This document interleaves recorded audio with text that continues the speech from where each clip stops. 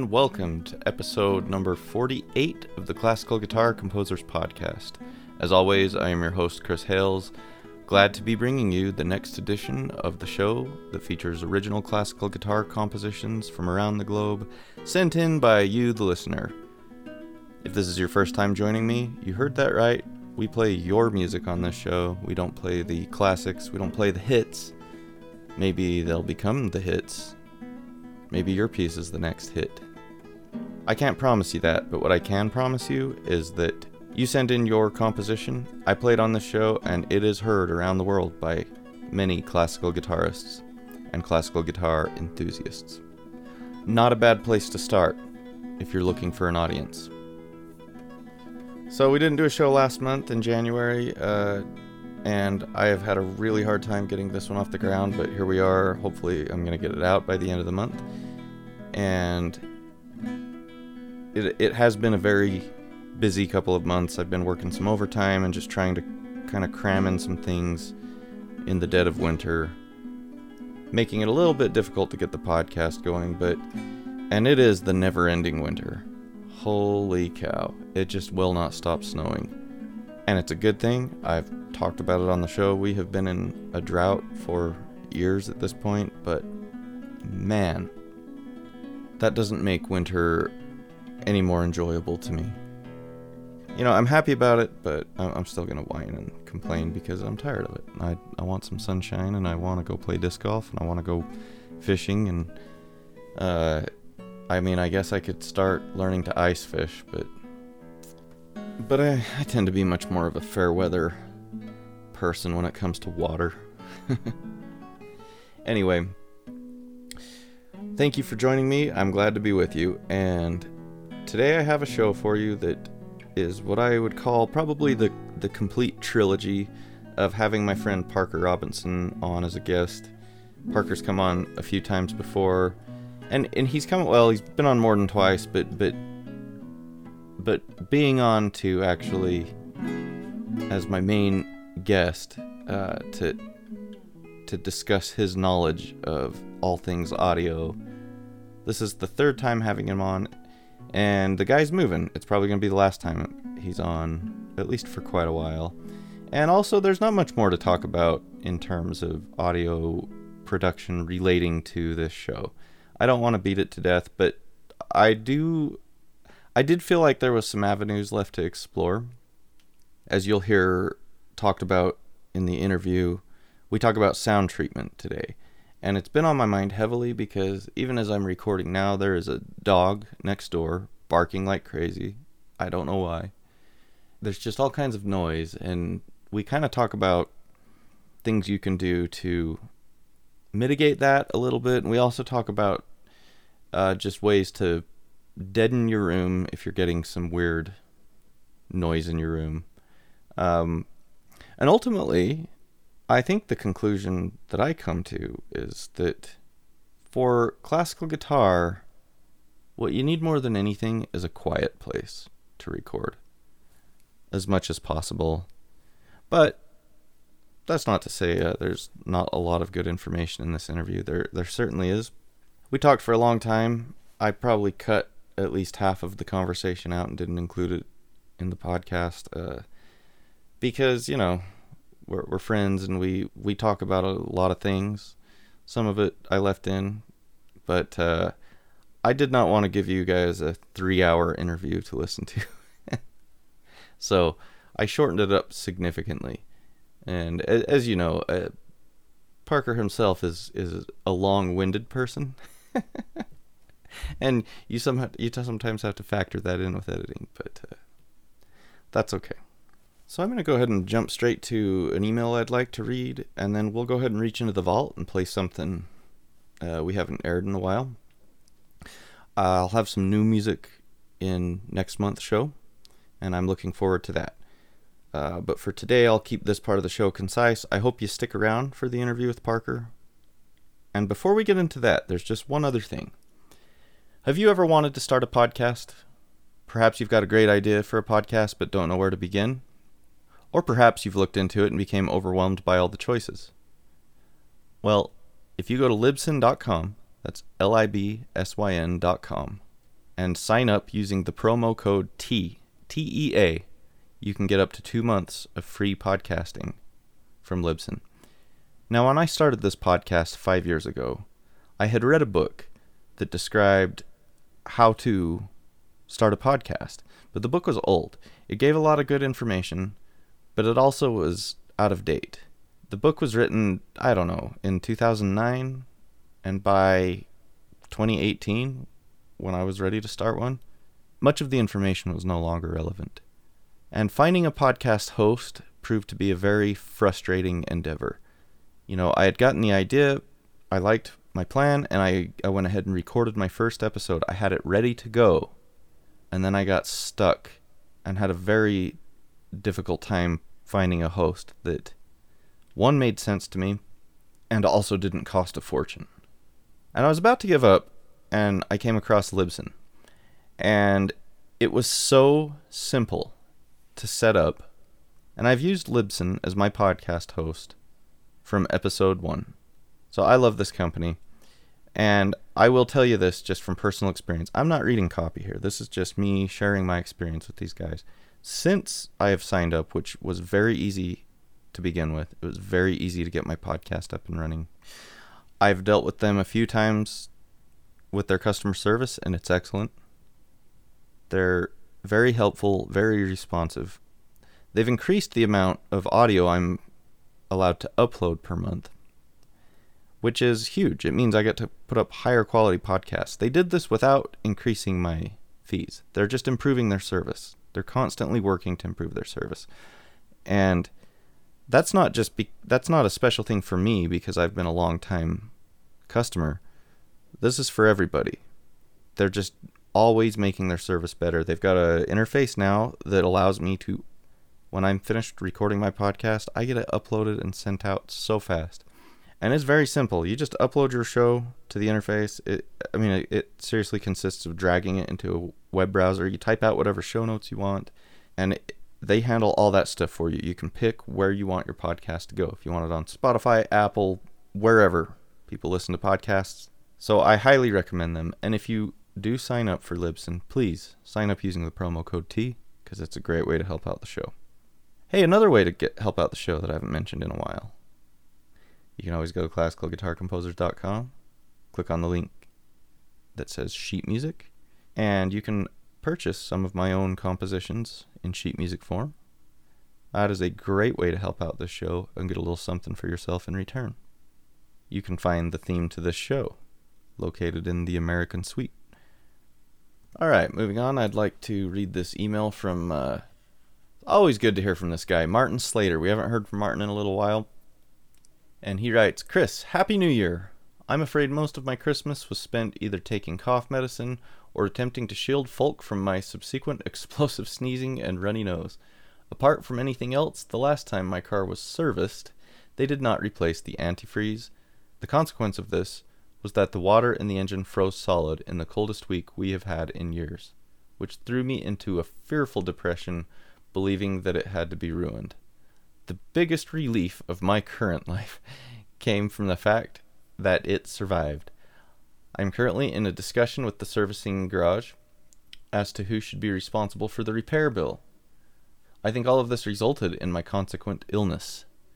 Most thankfully, I am finally getting my mojo back, particularly relating to my running. I took full advantage of the one sunny day recently to cover 11 plus miles. Why, you may ask, so far? Well, I will be in the lineup for the London Marathon on the 23rd of April, having got one of those 3 places allocated to my club this time around. No bothering with charity, too much of a distraction. The last marathon I did was in 2005, so I have to up my training. Guitar-wise, our November meeting was the music of composers who have been members or somehow associated with our society. Consequently, rather, at the last minute, I decided to play the only piece of mine ever to find its way into print, my 3-movement Quest Suite, which was used by our president John Mills, erstwhile student of Segovia and lifelong friend of Bream. In a teaching series he wrote for Guitar International in January 1986. Playing my unaltered version, I was at least expecting our reviewing chairman to comment just a bit, but all I got was my name and the title of my piece. I found this disappointing and complained, something I would never normally do, but the audience that night had some quite important local musicians in it, such as Life. For future recordings, I actually have GarageBand on my MacBook Air, and I wasn't actually aware you also used Mac, so should be familiar with it. Seems all I need is a decent USB mic, then recording will never be a problem again, unless they change the system, of course. About the Villalobos etudes, it is my understanding that Julian Bream recorded these while the composer was still alive, to the point of commenting that Bream had not given them enough Brazilian feel. Nevertheless, he did purchase a load of Bream's LPs to give to his friends. I don't recall any comments about the number 10 being incomplete in any way, but I don't know which version he recorded. I have therefore attached Bream's recordings of 10, 7, 8, and 11 for you to discover the reality. Whichever it is, the composer found it acceptable. One last thing I forgot to mention was the fact that I had the self-same thumbnail accident, half off but playing edge preserved. Uncanny. Martin.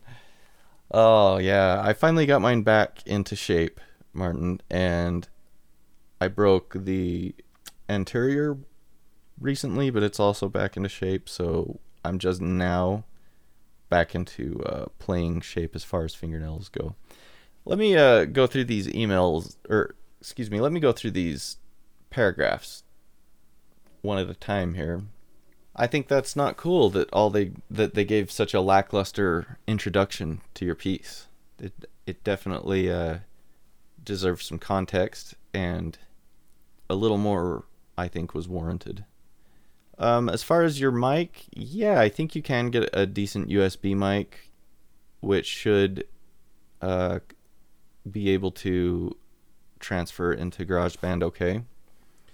If you wanted to go a little fancier, you could get a fairly decent audio interface. There's some pretty simple ones out there, and that'd have a preamp in it, and then you could choose your microphone. But I know they exist. I've just never used a USB mic. So, but yeah, I definitely think that's one way to go. And I listened to these Julian Bream recordings. Thank you for that. And number 10, he plays the short version, which is the one that I had suspected was missing a page, but that's just my theory. But maybe so. Maybe there was an intentional cut there. I don't know. But that's what Julian Bream played anyway. So Martin, it's always great to hear from you. I'm glad you're getting your mojo back and feeling better. Hopefully it stays that way. Oh, the antifreeze thing, man. That's bizarre. Is it not typical to get freezing weather up there? I mean, that's a very egregious thing, I would say. Especially with what it costs to get a vehicle serviced these days. I recently took my car in for an oil change, and then I was sputtering down the road after. I barely made it home. I limped home, basically.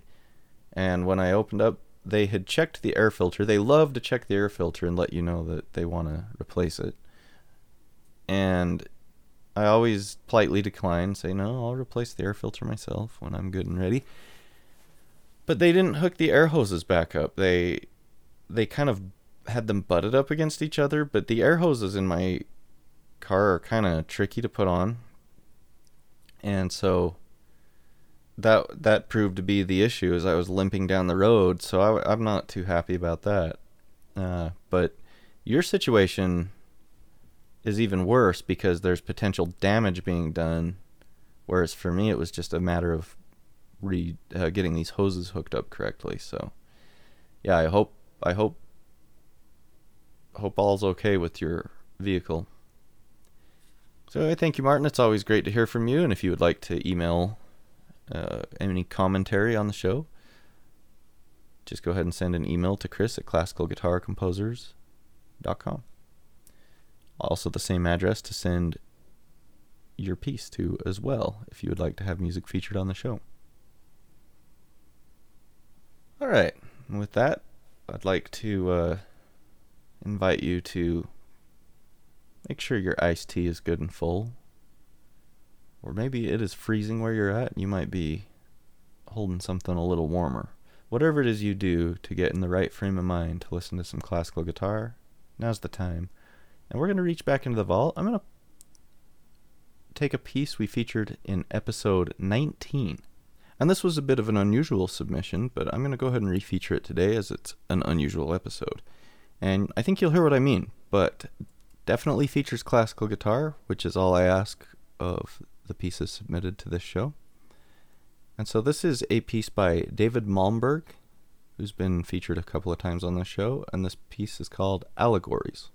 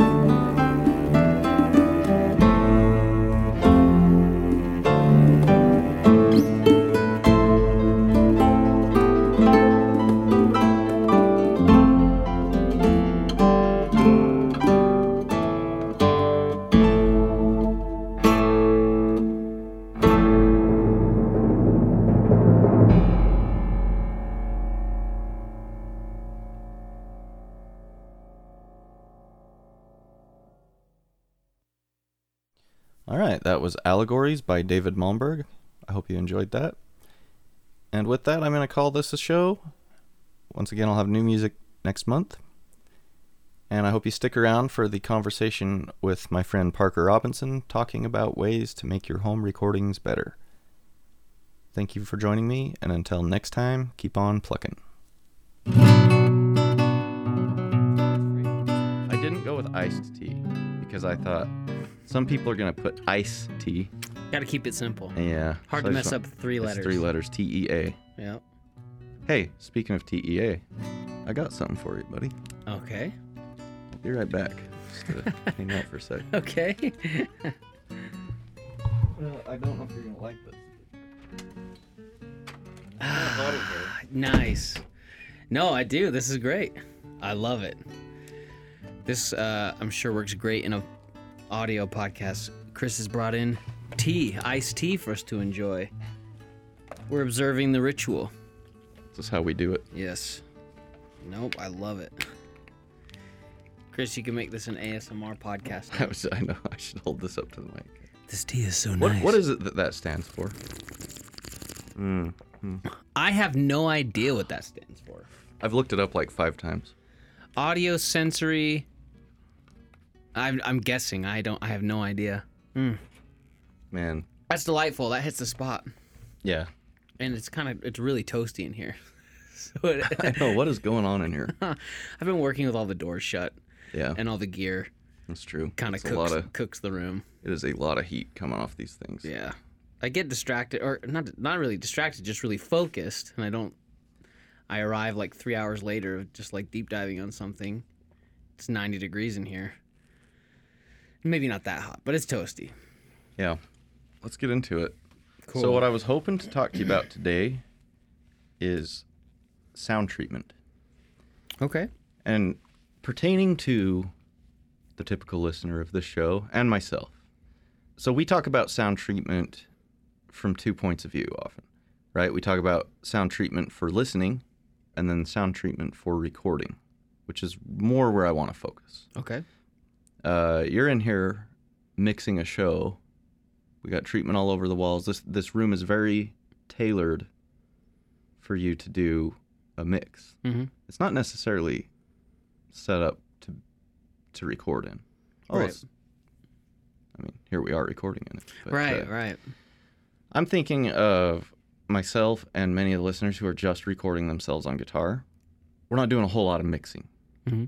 And there's a place for that. And I actually would like to get into that a little bit, but more so why you would use treatment in a home recording setup. Yeah, I got you. Like let's say a guy records his classical guitar pieces down in his basement, and he's in this room that's got like a tile floor. It's half tile, it's half carpet, Yeah. wood paneling walls, Mm-hmm.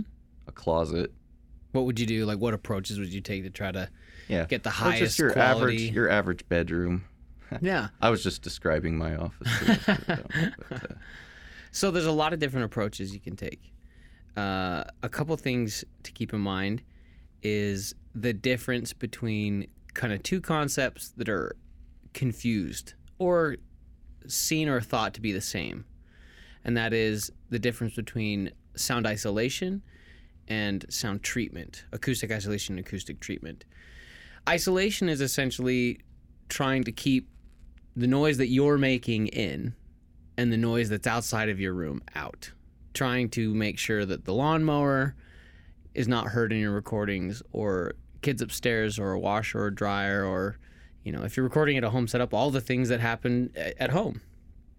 But, I mean, admittedly, we're in a very treated control room right now, but we share a wall with an Amazon fulfillment center, right? So, I mean, it's a thick wall, thick enough, and they blast their music, but there is translation between them, right? If we're in here recording piccolo, they're definitely going to hear that piccolo. So there's varying ways that you can try to circumvent that concern.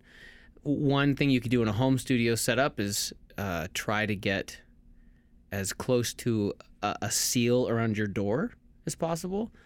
So Like if you go to a recording studio, they're gonna have like a solid core door, solid wood, solid steel. Real legit studios will have like doors that weigh hundreds or even thousands of pounds that create like an airlock. Oh, okay. So here's the disclaimer: there's a way to do something for $100, $1,000, $100,000, and $1 million. And they scale in some pretty crazy ways. But here's a couple things off the cuff that you could do. In the $100. Yeah, zone. cheaper than that. Yeah, cheaper. We'll get into treatment for hundreds. We'll stay out of the thousands. Imagine if you're buying $1,000 treatment, you probably know a little bit about this already. Yeah. Anyway, So I'm not. Yeah. Well, and here's the thing: you're a handy person, and even if you're not, I'm not nearly as. I'm not really. I probably consider myself a pretty effective and aggressive problem solver, and I have experience doing handiwork. But I know that you're like repairing cars, like replacing elements of your car, repairing your car and your roof and stuff like that. So there's a ton of things that will be attainable because I am kind of a layman in that regard, and I can build my own treatment. And so we'll talk about specifically what you need for that, and you can keep it super cheap and have it be using the same exact materials that a professional studio would be using for a fraction of the cost if you're willing to sink some time into getting what you need. But there's a huge gap in the quality. So we'll get into that. One thing to finish this thought about weather stripping, you could go to a Home Depot and you can find like they'll have like weather stripping that goes on the inside of a sliding door. It's kind of like that felt padded stuff. It has an adhesive on one side and you stick that in the track. And that's meant to be like a weather barrier, like a seal, so there isn't air coming from outside. That will help. So if you go buy a roll of that, and Dude, I have a roll of that sitting at home. if you line the inside of your door frame with that, so that there's just a compressed barrier, that helps. Think of your room, like makes sense. Anywhere. If you were to fill your room all the way to the ceiling with water, anywhere that water would leak out is a place to look at. And if you were to fill every space outside of your room with water, anywhere that water would come in is a place to look at. So doors are typically a problem, especially if you have like normal residential doors at your house, which 99% of people do. They're like hollow frame doors. So there's only so much you can do before you have to like replace that door. But a lot of the things that can make incremental differences are cheap. Like that weather stripping thing is an option. They've got these things you can put on underneath your door to try to, create some type of muffled barrier. So there's some things you can do to kind of like try to suspend your room and isolate it from your house. That's one way. Any air vents you have for your air conditioning, like if you're really, really concerned about it. And for example, if you need to turn your air conditioner off to record in the first place, just go buy like dense and heavy foam. It's like 6 inches thick, and cut it to be the exact dimension of your vent. And then if you already have to turn your air conditioner off to record, just jam it in that vent. Right? The air conditioner's already off. You're not going to be running anything. So that's one thing. If you're recording in your home and you can hear your air conditioner, which you almost guaranteed can, just turn it off. It's going to stink.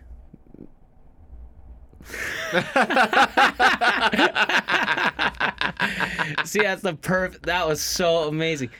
Right as I was saying that, the air conditioning kicked on. And I guarantee you could probably hear that, right?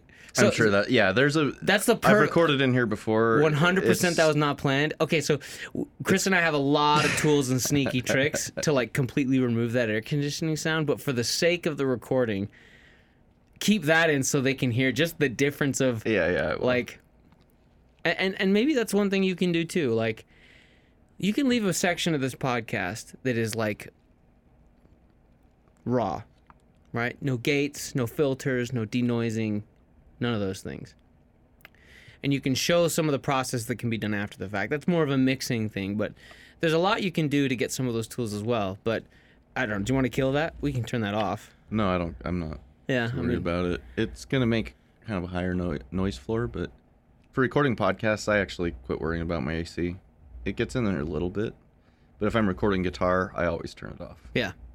You'll be able to filter that out, hopefully, with no problems. Yeah, I will probably. Yeah. Leave it in just for like 15 seconds so they can hear. Yeah. I'll leave it in for that Yeah. purpose, but I'll probably EQ it out. Yeah. Sure. But I mean, here's the other thing too. So if you kind of address an issue with your door and you address, an issue with your vents, right? If you just kind of like go down the list and try to cross a couple things off. There's a couple approaches you can take. If you're in a small room, what that likely means, you're probably doing just fine because you're mostly recording like acoustic guitars, which at their loudest dynamics are not enough to interact with your room in a way that is like really noticeable or problematic. But I'm a saxophone player myself. If I were recording like my saxophone in your room, almost guaranteed to have problems just because the saxophone is there's gonna be reflection much coming back. Yeah. So when in doubt, the approach on like treating a small room would be to try to make it as dead as you can. The hard part is if you're trying to make your room as dead as possible, meaning you're removing reflections with acoustic treatment on your walls and your ceiling and your floor, it kind of chokes out some of the life of the room, and you have to then potentially recreate some of that after the fact. So if you're not in a position where you feel like you need to do post-processing and mixing, the best thing you can do is find a really good sounding room. So there's one approach of like have a dedicated space in your house that you treat and you seal it up as much as you can. The other one is find a good sounding room that you like and have like a portable setup and go record in that room. And that's an approach too. If you find a more lively room that you like that's big enough that's not going to have that type of room interaction that you don't like, then that's going to make a huge difference. The hard part when you're in a home studio environment is that in a professional studio environment, the best decision you can make is getting it sounding as good as it can on capture. So room, microphone choice, gain staging, all of those things make bigger differences than post-processing or mixing decisions.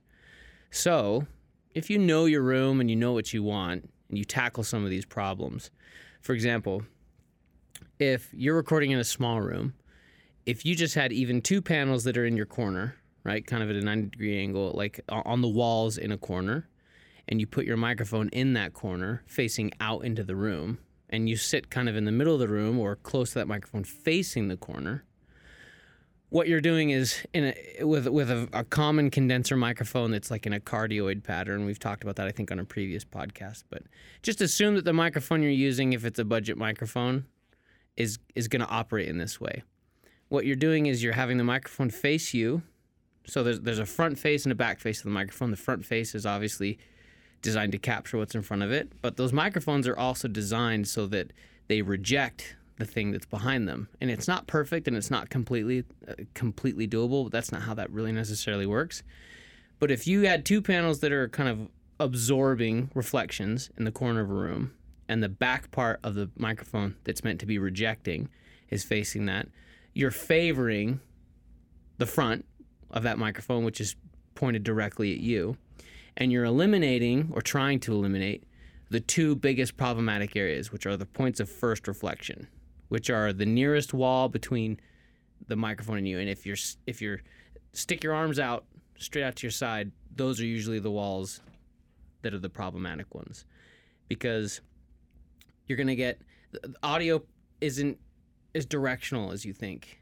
Kind of projects in all directions. So I'm talking to you now, we're facing each other. You're getting direct from me, but then you're also getting a reflection of me on all the walls in the room, and they all bounce around. So a couple things in terms of acoustic treatment that you want to look into, but be wary of. We'll dispel some myths. If you go on YouTube, if you go on Google, you find every conceivable option that someone will have tried that they swear by. Okay, so you may have seen or heard people putting up like egg cartons on their wall, and And the idea behind that is that they're going to say some of that's absorption, some of that's what's called diffusion, which is it's scattering the reflection into a bunch of different directions. The truthfulness of that is it's certainly doing something differently than like just a flat dry wall. But one of the biggest principles with acoustic treatment that oftentimes gets missed is that it's not just about having it. It's not just about having a whole bunch of treatment. It's about having the right kind of acoustic treatment. So there's a way to spend a lot of money and time and effort on the wrong kind of treatment and have it not be effective. And not only not be effective, have it cause other problems. For example, kind of the biggest one to be aware of is like foam panels, RLX foam panels. This is not a diss at all on RLX or foam panels, but the thing to take into account is that like a 2-inch thick RLX foam acoustic panel, you're going to see those all over the place, or something competitive to it, whether it's RLX or a different company. Those stapled on a wall or 3M to a wall are effective, but they're not effective at doing everything. So human hearing extends from like 20 hertz. They say 20 hertz up to 20,000. And people really can't hear that low or that high. You're the average person, your hearing starts to roll off in like the 16 to 17-ish range. And as you get older, it actually gets worse. That'll go down. So your speaking voice, like the reason they call it A440 when you're tuning is because that's 440 hertz, right? And hertz is how many cycles the waveform terminates in 1 second. So if you think about it, A440 is in singable range. So what is like speakable range? It's going to be around there, below, higher than that. RLX foam is not designed from a physics principle to really attenuate frequencies evenly lower than like 1,000 hertz. So if you throw up a whole bunch of RLX foam, you're going to have a ton of treatment, but it's not going to be... It's not really doing anything. Yeah, it's doing a lot. To what? To the frequencies that you're putting out, though. Yeah, exactly. You know, whether you're playing an instrument or speaking or singing. Now, this is where this is awesome. If you're going to like... So we're in a mixing environment, as you talked about before. This room is great as a mixing environment, but it's maybe not ideal as a recording environment for voices. For us right now, we would want it deader. We'd want it more dead. Right. You'd want it probably tighter, more compact, super dead, just to like suck out any reflection, so you can get like a broadcaster style voice. Yeah, very dry, very close. Yeah. And very isolated is your typical speaking. Yep. Now, I haven't pursued that too much at home. Yeah, I've kind of just been like, you know, it is what it is. No, yeah, but much of it is... But we are talking about how to make things better. Yeah, so what I'm saying is that you could go buy RLX panels. You totally could. And you could buy a whole bunch of them. You could treat the floor, the ceiling, the walls. You could do all that, and you'd make your space really, really dead. And it would sound cool for some things. Right? It'd be a good environment for like voiceover. Voiceover booths are like small, compact, and as dead as possible.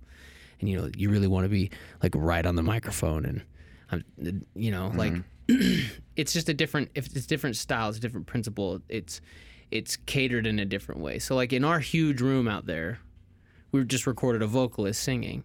We have a gigantic studio space, high ceiling, large room, but for the sound we need, I had her hug up right on the microphone. I used some baffles to kind of surround that microphone, and it was really close, right? So I'm specifically making choices to address not wanting the room to play a role or be characteristic. So what do you do instead of using RLX? And maybe what do you do in addition to RLX? And it's not to say that it's not a good product. It's just maybe not understood to be like as full spectrum as you would hope. For example, in a professional studio space, they're using a variety of products, but oftentimes you'll see panels that are made out of rigid fiberglass insulation. Specifically, there's stuff designed for acoustics. It's called like Owens Corning 703, for example, is one. There's Another that's sometimes they use Owens Corning 705. Sometimes they use Roxel. Sometimes they use, Safe and Sound. There's a whole bunch of products, but the idea is that these are ideal for audio because they attenuate frequencies evenly across a larger spectrum. For example, like a 2-inch thick Owens Corning panel directly on the wall can be absorptive down to like 250 hertz, right? Okay. So the difference between an Owens Corning panel and some of this is variable, right? For example, if you have a 2-inch panel that's is like a 2-inch gap off the wall, you extend the frequencies it attenuates evenly down into the 200 range, the 150 range. And this is variable. It depends on the space, depends on a lot of things.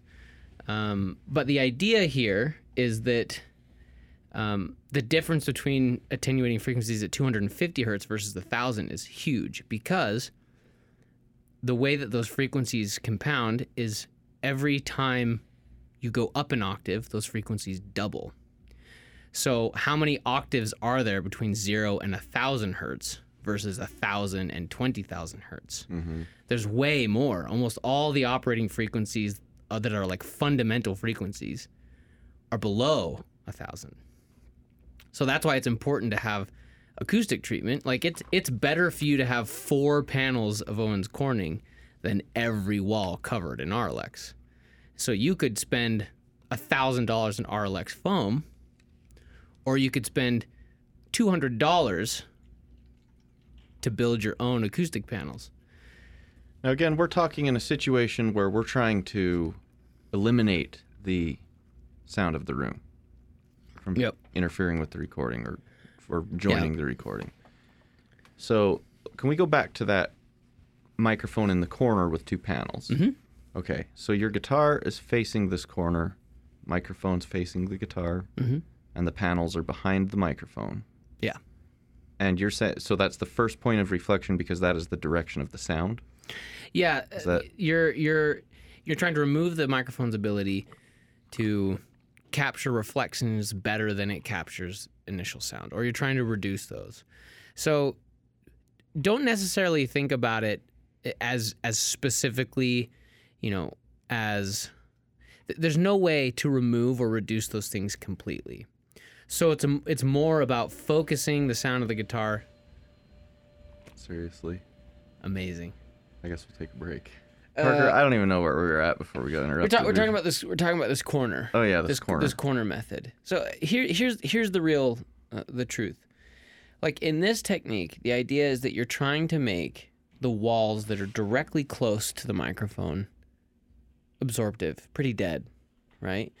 So what you want is to have the microphone in position to capture your guitar and then be removed as much as possible from a whole bunch of bouncing frequencies flying around the room. For example, if you put that same microphone in the very middle of the room and you play your guitar into it, you're going to get the directional sound of the guitar, but you're also going to get the reflection of that guitar off every single wall in that room. And when you're initially recording, and it might, feel pretty comfortable, but what oftentimes happens is when you start to increase the level, maybe you're adding compression, or maybe you're just uploading it to YouTube, and YouTube does loudness normalization on its own. Once that starts to happen, then you start to hear the characteristics of the room a little bit more. So, if your room is big enough, and that microphone is in the middle of the room, and you're recording something like guitar, you might not have any problems with that at all, right? But if your room is really, really small, and your microphone's right in the middle, you run the risk of capturing reflections from every single wall. What's interesting is that every space behaves differently. So I think I probably should have led with this at the very, very, very beginning. Experimentation is key. I've heard the recordings that you make at your house, and I know what gear you're using. And folks, I can tell you that Chris is able to get really great recordings in a really tiny room with budget microphones because he knows his guitar, he knows his equipment, he knows his room, he knows his preamps. Those things all come with just time. you'll be better served experimenting, right? Stick a microphone in a corner, hear how it sounds. Stick it in the middle of the room, hear how it sounds. Stick it in a closet. Put you in the corner and the microphone in the middle of the room. Because recording something even like how it's interesting. 6 inches away from a microphone sounds a lot different than 18 inches away from a microphone, right? And that's a huge difference in terms of, how loud you're able to get into the microphone. But you might need some, kind of cool, vibey, folksy guitar where being that 6 inches on it is like just what it needs, right? But you may need to back off a little bit if you're doing something more Baroque and you need more of the projection of the instrument and less of the picking of the instrument and the playing of the instrument. And so there's a sweet spot in every room. There is. And with guitar specifically, just as you were saying, when you are mic'd 6 inches away, which sometimes you're forced to do, you might be forced to do based on your environment and your microphone. In my case, that's how I used to record. I had a dynamic microphone, and probably the only way you could get the level that you needed was to be pretty close on it. Yes, you had to be close to get the level, and then what you ended up with was very loud ratios of like your finger noises to note audio, like tone. Yes. Yeah. And so backing off to I'd say 18 inches is probably my typical. That's kind of the sweet spot in my room with my mics. I've switched microphones recently. I've switched from using something like we're talking into right now, that's what I used to record with, to doing a matched pair of those Lewitt condensers. The 040 match, those tiny little mozzarella stick looking microphones. I love those things, and that's because I just wanted to start recording in stereo. Yeah. Which I have really liked the results of. Nice. But anyway, so if you can do it, that is a sweet spot as far as the projection of your instrument, I think. I would agree, definitely. Yeah. And that's what I mean by there's like a sweet spot in every room where you want to be, you want to be like, if you're in a room that's so small or really projecting, like is like a tiled room or a bathroom or something, which sometimes you are. Backing off 18 inches to 2 feet means you're going to hear a lot of that room. And guess what? Sometimes you might want to hear the sound of the room. I mean, honestly, there really isn't anything wrong with hearing the room in the recording, so long as it serves the piece of music well, right? And if the room is noisy, you're going to have problems. But if you're in a neutral sounding room or you're recording at 3 a.m. when it's nice and quiet, like every room, every environment kind of has to have some tender loving care approach to it. I feel like this is a philosophical thing, that there's so much information, like YouTube channels, influencers, books, Reddit pages, that will all give really stark and intense decisions or opinions on how to do something. But I think what's missing is that, like, the people who are really successful at every level, I think it's because they take an approach of specific problem solving to whatever they're working on. So what definitely worked on one thing might not work on another thing. And maybe, once you dial in the tone that you want in your room, maybe that is the exact thing that you use every time. But the point is that you can't come to that decision until you go experiment a whole ton with it. People's first impulse, I worry, is they go, okay, I need an audio interface with 20 inputs. You don't. Or I need a 2-input audio interface that has the highest fidelity preamp, the absolute best converters you can possibly imagine. And I will spend thousands of dollars on that, and then I'll buy a $10,000 microphone and all those things. And I'll have maybe you have a $10,000 instrument, all those things, right? Mm-hmm. You set it up and don't get what you want, because so much of the choice is about where you put it, how you play. those are huge. Those are huge things. And so someone, I would guess, and I would bet, this is my experience, someone who knows their gear, knows their room, knows their equipment inside out, and knows what they want, and is willing to experiment and go find that sound, will almost always get a better result from someone who isn't going through that process and just assuming that having the best stuff works. Mm-hmm. So we talked about RLX panels. We've talked about Owens Corning panels. For example, like you can buy a pre-cut 2 foot by 4 foot, 2-inch thick piece of Owens Corning. You can buy a pack of 6 of them on Amazon for like $200.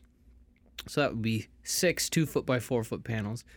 When I built my panels, I did 2 4 foot by 4 foot and 4 2 foot by 4 foot panels. I framed them in wood that I got at Home Depot that was cheap, and I wrapped them in burlap. So I built 8 panels, and I built the frame so that they could be 2 inches off the wall, and I mounted them with 3M hooks because they're not that heavy, because I was in a townhouse at the time and didn't want to drill a whole bunch of holes. But that was easily, we're talking like maybe $600 for those panels. That might seem steep, and I totally get that. But if you were to you could spend that same amount on RLX foam and have worse results, right? Or, I mean, again, barring experimentation. But there's so many other options that are great too. You can go buy moving blankets at Home Depot that can kill a whole bunch of like sizzly reflections in your room. And maybe that's all you need. Maybe you want as much dark, rich tone in your room, and you specifically want to kill high frequency ringing in your room or flutter echo in your room. And like moving blanks and RLX foam do exactly that. The point I'm making is that like the approach of like go get an acoustics degree so you know exactly how all the like physics of your room are working versus take the same exact piece and record it in 10 different places in your room and find the one that sounds really great to you. One of them's way cheaper and way easier and way better. Yeah. It's way more objective. Is there any use for bass trapping for recording in a small space like this? It depends. It depends on what you're recording, and it depends on how you're defining like bass trapping and bass frequencies. Yeah,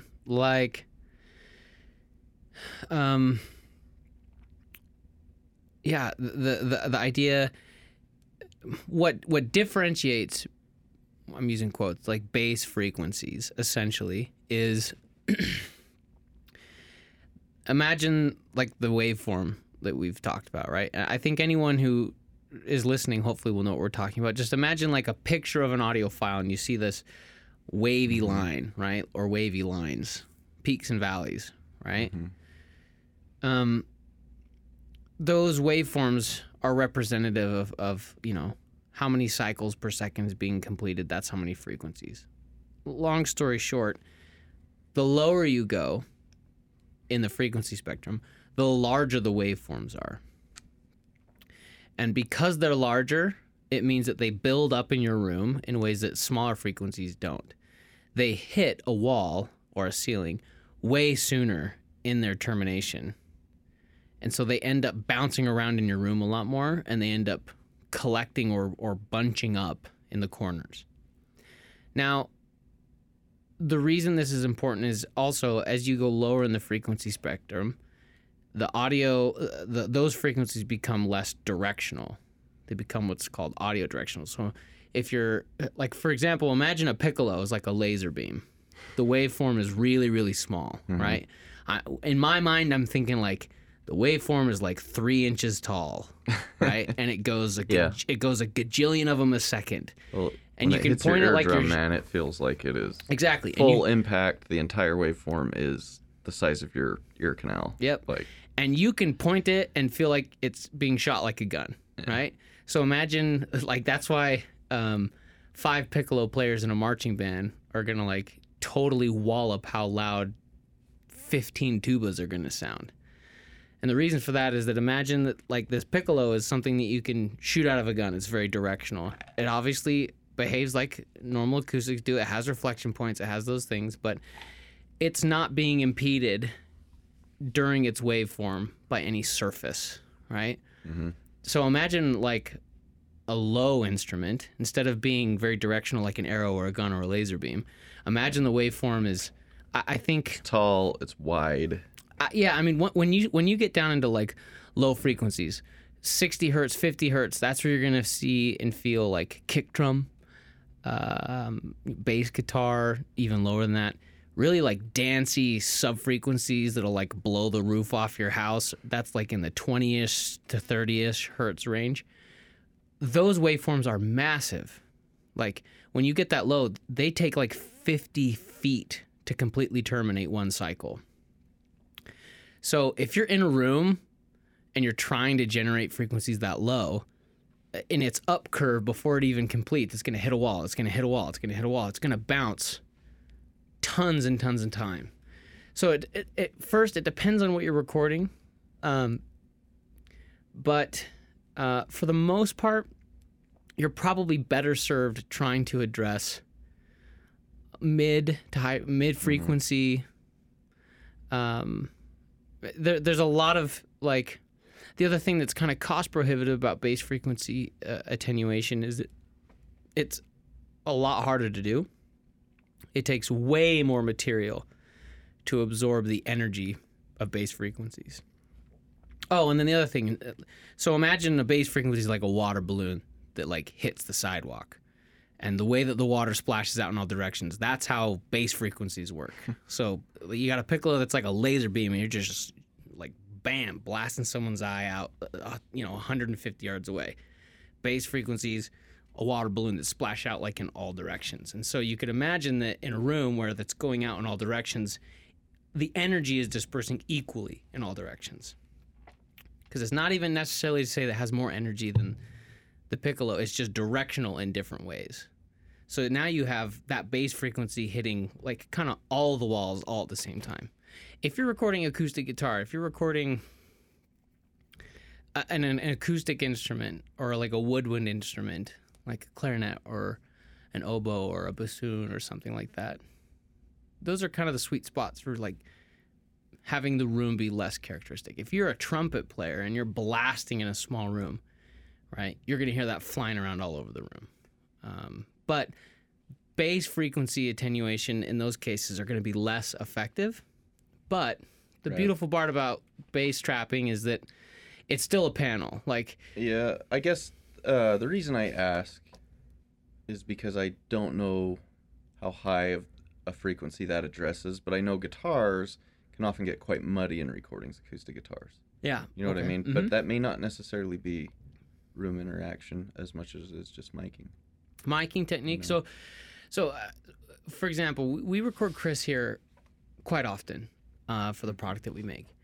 And some of this is very characteristic to Chris's instrument, also the way that we're miking. We record with a matched pair of small diaphragm condenser microphones. We usually space them about this, like it's not even really all that scientific. It's about the width of my head. I like to hear it how I hear it in the room. They're kind of the width of my head. They're pointed directly. It's called a space pair technique. They'll have them. So from my point of view, it's like he's got one pointed pretty much at the sound hole and one pointed at the neck. Like 12th fret, something like that. Yeah. Not far up the neck, but yeah. The idea is that but you'll angle the mics so that they match the angle of my guitar. So, for example, we're playing classical guitar, right? I've got a leg rest. A lot of people use a foot rest, but I have that elevated neck basically. And so you have one microphone lower than the other. It's matching the plane of my neck. Yeah.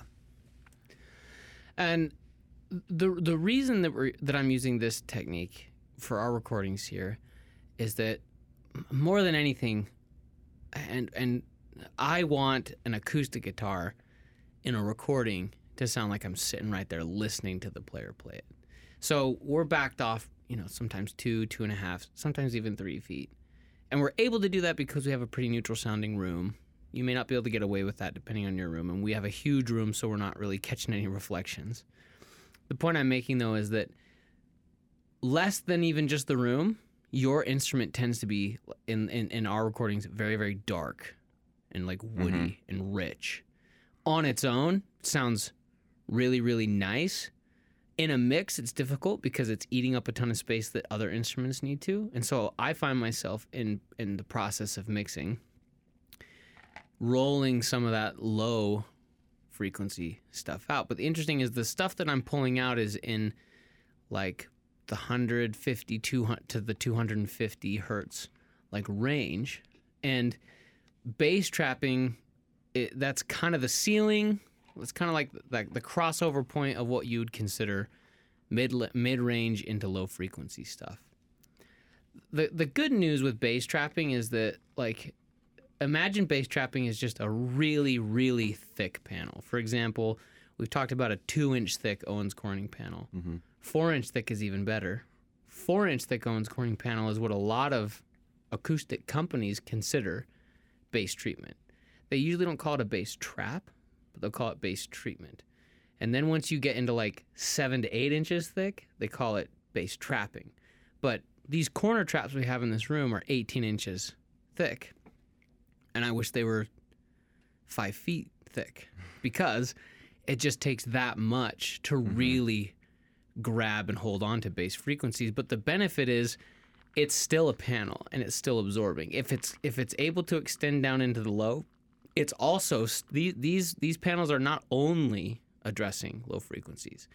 They're addressing down to those frequencies, but they're also addressing every frequency all the way up. So, you know, if to answer your question, like, this is serving both as bass trapping, but also as just a normal functional acoustic treatment, because it's also able to capture and attenuate everything that's higher above it. So, bass trap, bass paneling is not ideally the target for guitar recording. I mean, there can be some benefit. Yeah, I'm always going to advocate for it. You will get better recordings, but it's arguably lower on the list. We're talking, kind of wisely. Let me ask you about this one. So you mentioned the Home Depot moving blankets. Yeah. Someone once told me, if I remember this correctly, this was a long time ago before I knew pretty much anything about recording.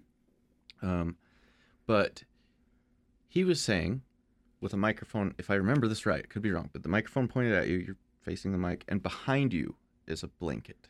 Yeah. Hanging from like the ceiling. So you've created like this partition behind you.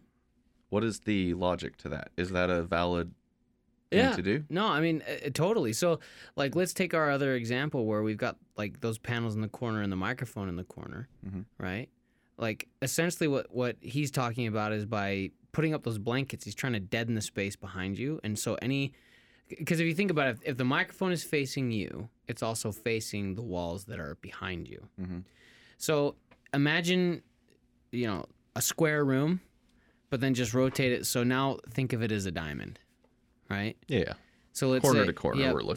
So top to bottom, you got a corner. Bottom, you got a corner.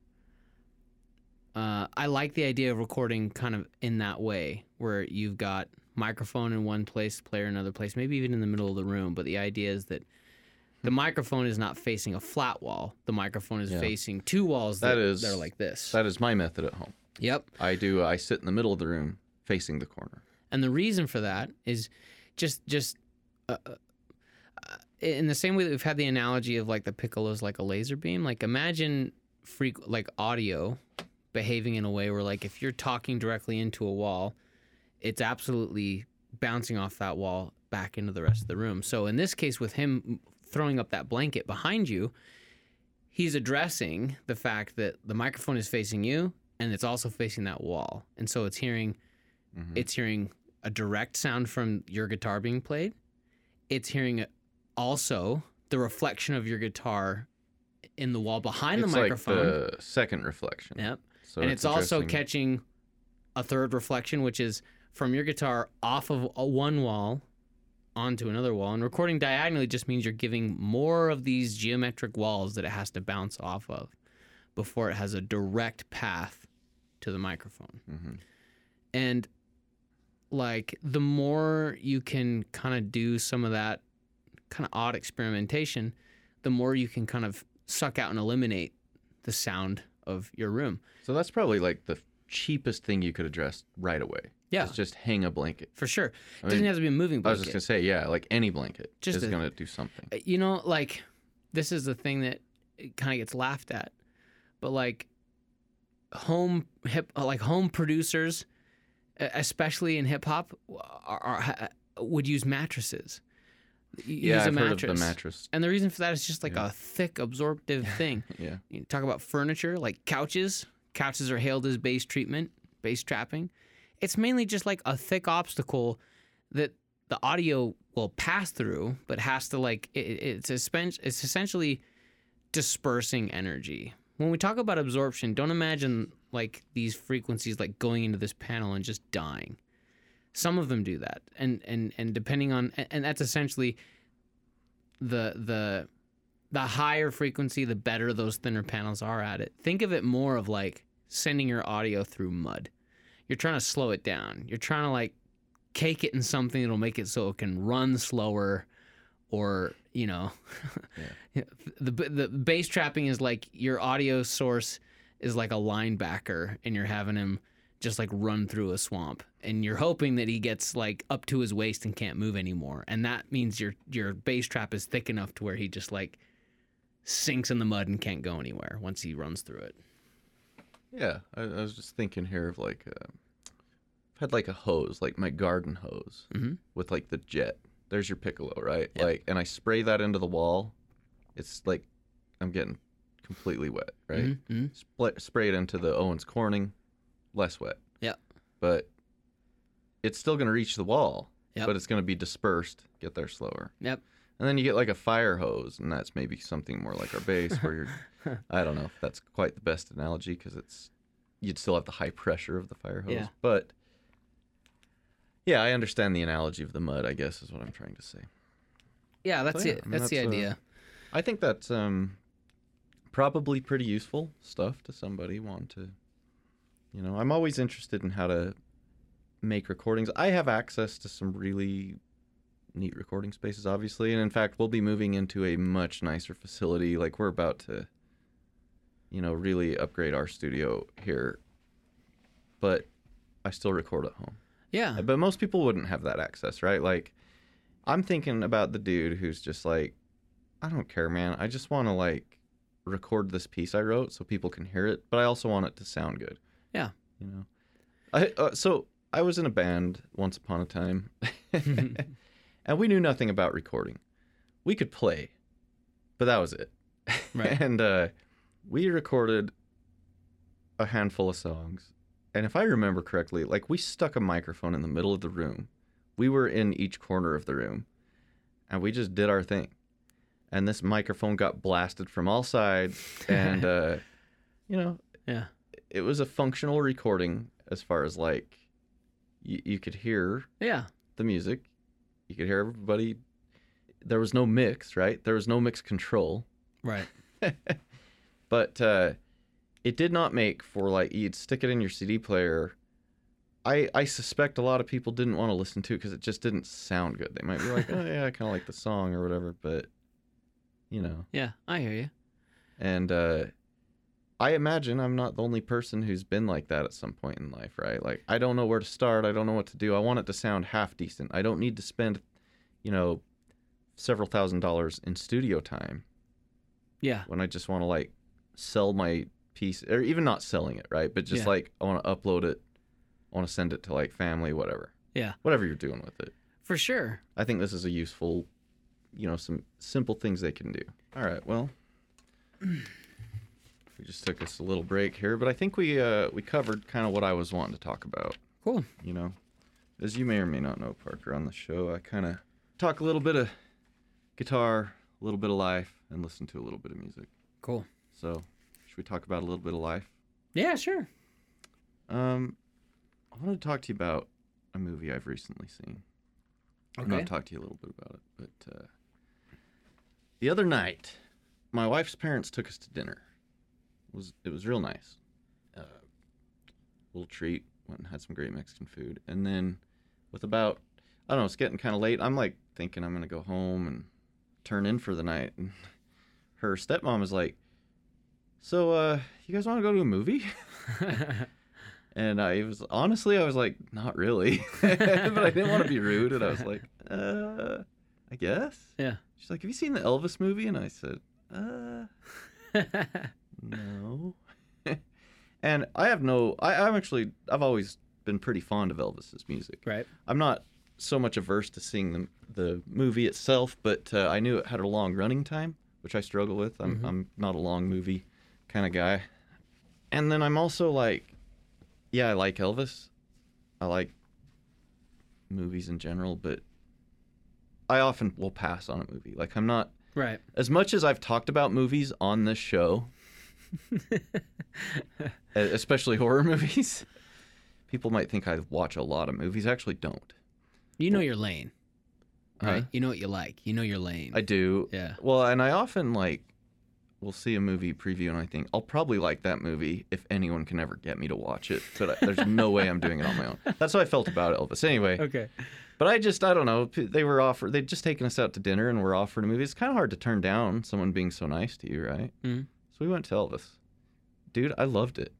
Nice. I walked out of that theater and I was like, hey, thanks you guys, because I would have never watched that on my own. Yeah. And pleasantly surprised by it. yeah, I had a couple of things I didn't like about it. One being the length. I thought it was too long. But even being too long, it was really good and kept my attention the whole time. I got another thing. I believe we talked a little bit about this. But I wanted to get into it deeper. But we both just not into Tom Hanks, right? Like, yeah. Yeah. There's a couple things that are like stand out to me about that movie that like immediately come to my mind when I think about it. I feel the same way. I really liked it. Yeah. I enjoyed it quite a bit. I think Andrew Butler is awesome in that role. I think he did a great job. I admittedly don't have a huge like running knowledge of Elvis or his discography. I know, being an avid music fan and like having tons of diversity in what I listen to generally, I have listened to a lot of Elvis, but not really privy to the history. Yeah.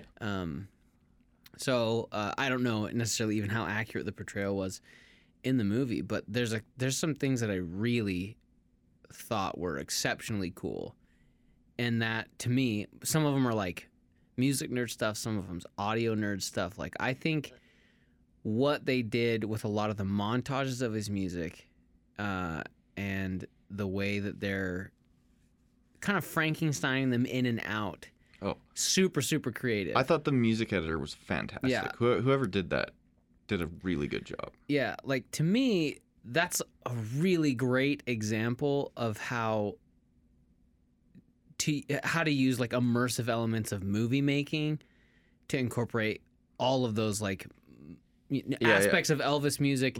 Some of them are done kind of removed from like there are songs in the movie that are recorded in like a really high fidelity modern way to bridge the gap with it being like in his earlier music so that it fits in like so you get like versions of his music 20 years previous that vibe really well with when they're trying to like show him in these 70s, you know, and like all of that landed so well with me. I thought that was like really enjoyable, super cool. One of my favorite elements of the movie is just the bob and weave of all of that. Well, so what I loved about it is the way it's carried by the music.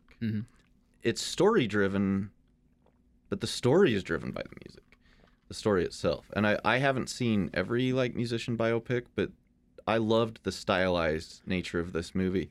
And my favorite moment I thought was just musically brilliant was when he does his first show in Vegas. And they do that Strauss piece. I can't even remember the name of it, but you know, it's Ric Flair's intro, man. Whatever. Yeah. And high drama. Yeah, high drama, the curtain up, and then they transition that into like the most dramatic moment of the American Trilogy, his song American Trilogy, or not his song, but you know, he's out glory, glory, you know, and I was just like, it gave me chills, man. Yeah. And I was like, this is so cool. It just was so well done. They picked the best parts of the songs to suit the moment in the movie. It was really cool. And with the liberties they took, which, truth be told, I didn't know what was liberties and what wasn't. I did some reading up afterward just out of curiosity, you know, but they definitely took some liberties. But I was like, I'm okay with this. It made for a compelling movie. Yeah. So I think you make the best point with why I think this biopic ends up.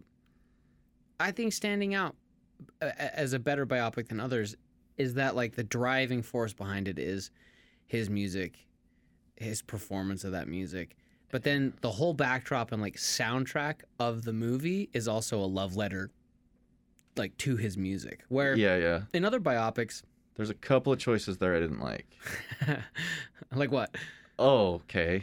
Well, for 'Cause example, I you're don't going know along. that I disagree. I don't know that You're I going disagree. along, and well, it's very classic music, okay? Mhm. And I would not say Elvis's music is timeless.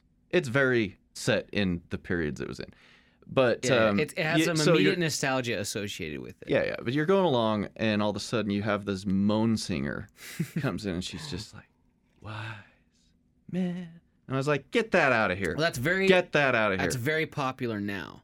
Yeah, I know. It's like a huge I didn't thing. like that. Every like There's- dramatic-esque movie has to have some kind of cover with like that whispery, intense Yeah. like vocal over it. Take any song and just make it really haunting. Right? Yeah. Have a girl whisper it. So here's the thing. I admittedly I'm a sucker for that. But No way. oh yeah. I know. But the one in this movie, oh, okay, not even the one in this movie. Those things, okay, I like those in that when they happen, I go like, oh, this is like a really interesting take on this song. But it's almost always something I never have recall about. So I guess the best way to describe it is that like there is an immediate gratification that happens when I was like, oh, that's cool. And then it's gone, like out of my brain. I don't even think about it. Like I can't even remember what part of the movie that is in. I'm sure it's in the trailer. I don't remember what part it is. But it- I typically fall for stuff like Yeah. that. When that stuff happens, I Well, go like, ooh. it's movie trailer 101 these days, right? Yeah, no, but this is in the yeah. movie itself, which Yeah. is a bit jarring. But also, yeah, there's, I mean, and you know, there's all the Beale Street scenes was really cool. There's Yeah. so much awesome. I mean, it's the origins of rock and roll you're Yep. seeing, and all of a sudden, it's hip hop, and it felt shoved into me. I get what hip-hop. you're saying. Yeah. You know? It's like removing itself from the authenticity of what it's portraying on Yeah. screen and like kind of circumventing that and like throwing an elbow into the expectation there. It was a little jarring. I subverting mean, a granted, little bit. I admit I just don't like hip hop. It just Right. has never moved me. But I would understand if we were watching, you know, scenes from the street in the '80s or the '90s. Yeah, I got you. But we're in the '50s here, Yeah. and I guess I interpreted that as invoking, like giving a pretty, not even a subtle, like not even a wink, but like, let's connect the dot to Yeah, like, I get it. I'm I gonna just, drop this in, like a sound editor dropping that in saying, this is an invoking a tone. So if you're struggling to know how to feel, this is how I want you to feel, right? Where it's like more modern. And that's, I think, very also like a pretty common modern-y type thing where it's like you go to a movie and there are some parts of it that are like, we're just going to tell you how we think you should feel right now, right? We're going to be very explicit and just show you exactly how. But again, at that moment, like for me, are you saying it's for the kids? Is that what you're saying? I think it's for the kids. I think it's for the kids. How do you make a Zoomer right now want to watch a movie about Right. Elvis Presley They're like, who this- isn't already into Andrew This movie's Butler? getting a little bit hokey. Give me some rap. Oh, what the moment that I think I knew I was really gonna like the movie is, we'll get into Tom Hanks in a second, but it's when Tom Hanks first goes and sees Elvis. Oh, that was such a great sequence. Do you know what I mean? Yeah. Where like Elvis is in the pink, he's in the pink Uh-huh. suit, and he does that whole performance where you only ever see the back of his Yeah, head, it's so elusive. and Yep. you hear the music like filtered as if it's backstage, but then it's hitting these really ethereal, like dreamlike reverbs. And so it does not in any way represent how the audience would be hearing it, how Elvis would be hearing it, how you watching a movie would be hearing it. It's like, it's this really, really clever way of making it seem very specific to Tom Hanks' character, but also ethereal and like almost magical, like Well, and entrancing. If I like- remember right, that music in that moment or that whole sequence, It's because probably it's probably what 3 minutes of movie there Yeah. of Tom Hanks trying to get. He's heard about Elvis. He's trying to get a glimpse of this guy, and he just can't quite, And so it has this teasing aspect for you as the watcher too, like. But that music is very driven. As I remember, it's just like tick tick tick. Yeah. It's like a freight train that just Yeah. And the payoff is incredible. Yeah, it's just See, that's really great. really because well done stuff. From the trailer and from the way they just start the movie, like you just know that like Tom Hanks. I can't remember even the character that Tom Hanks is playing. Colonel. The Colonel. Yeah, He's Elvis's manager. Yeah. Tom Hanks plays Elvis's manager. Like in no uncertain terms that this guy is sleazy and kind of scammy. It's like you get that vibe from him in every. I believe he tells you that right from the very beginning. Yeah, exactly. So the movie starts out with you just knowing that this guy is interested in like making a buck, and you know that about him. And then they immediately like pump the brakes on that, and they go, "But watch how like Elvis was something else, where it like also like entranced him." So the whole like visage of Elvis being like larger than life and like having these magical performance, it's like one of the very first things you see, and that landed so well. Where I was like, okay, I didn't have a ton of expectations going into it. Admittedly, I was on a work trip. We were we were doing recordings in Nashville, and my wife, came along on that trip, and we stayed, I think, 2 days extra just to, experience the city. And Chris alluded to earlier, my wife and I are actually moving to Nashville area to expand production for our company here. So still working here, still Chris's coworker, but we're expanding to get access to a larger pool of musicians, a larger pool of engineers, a larger pool of studios, and we're also upgrading here. So that's a lot of cool things. But for Ren and I, my wife Ren, it was very much like, hey, we're in Tennessee. Should we go see the Elvis movie? And it was like, well, yeah, duh. And so, I mean, that was pretty much the whole conversation about it. There wasn't really much of a beforehand of like, well, we got to go see this movie. And then that scene played, and I was like, this is a great choice. I really think I'm going to like this movie a lot. But the standout bummer and hang up for me is just how kind of goofy Tom Hanks feels with, like, the accent and just, like, his portrayal of the character. Like, he's very cartoonish. And I guess it's weird because, like, the movie is so stylized, right? Like, visually, musically, the movie is very stylized in that they're dropping in tons of different genres like modern contemporary pop music and hip hop music, and they're creating all of these really flashy montages of all of his music that bend and weave, and like there are visual things that are like almost Alice in Wonderland-esque that are happening. But at the same time, Elvis feels so real, right? Like the characters feel so real, except for Tom Hanks. Tom Hanks is the only one that kind of personifies like the cartoonish element of all the other stories. This is interesting because all I had talked to you previously was I told you I saw it and I loved it. And you said, yeah, me too, except Tom Hanks. Yeah. And I was like, yeah, me too. That was pretty much our conversation. And then you said, pin it, we'll talk about it on the podcast. Yeah. Now, I actually mentioned to Jeremy this week that I'd seen it. And, Jeremy and I, we share a love of horror movies, as in general. But aside from that, our tastes just are too in everything, right? Yeah. And even the movies that we both love, I swear we love them for different reasons, And so, as I tell him this, I gave him the rundown. I said I saw the Elvis movie, and here's what I think about it. And he was shocked that he thought I was gonna hate it. Yeah. He thought I'd hate the style. And two, I'll be honest with you, Chris. What? I also thought you wouldn't like it. Really? Yeah. That's funny. Surprised to hear initially that you loved it. Part of it is, I have always been, I would not say I'm a huge Elvis fan. I don't own an Elvis CD.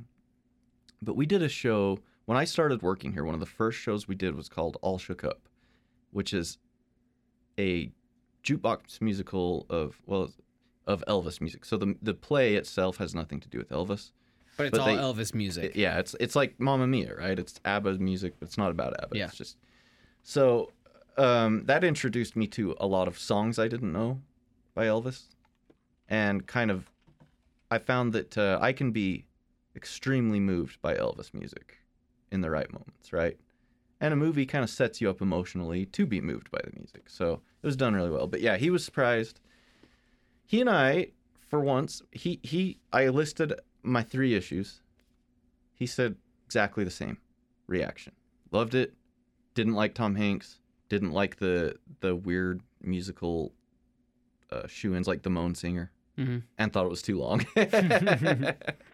Otherwise, a really good movie. Yep. So that's funny. We're like, I don't know if we've all ever been in agreement so much about it. I don't know if we ever have either. Yeah. Because we do end up talking a lot. And there's very rare occasions where all 3 of us feel the same way about something. Yeah. Because those are my, like, I didn't mind the... Yeah, you don't mind the... But it's not that it's not even necessarily that I liked them. I was pretty indifferent to them. Well, I mean, obviously they didn't ruin the movie for me. Yeah. So... Yeah. Like, and they actually take up a very small chunk of the music. Yeah. So even though to me it was jarring and kind of took me out of it for a moment, it's only a moment. Well, I mean, honestly, it feels like, yeah, I totally get it. And I agree. Here's why I'm surprised by the Elvis biopic. There are other musical biopics that will have come out recently that I would have thought for sure I would have loved. Uh-huh.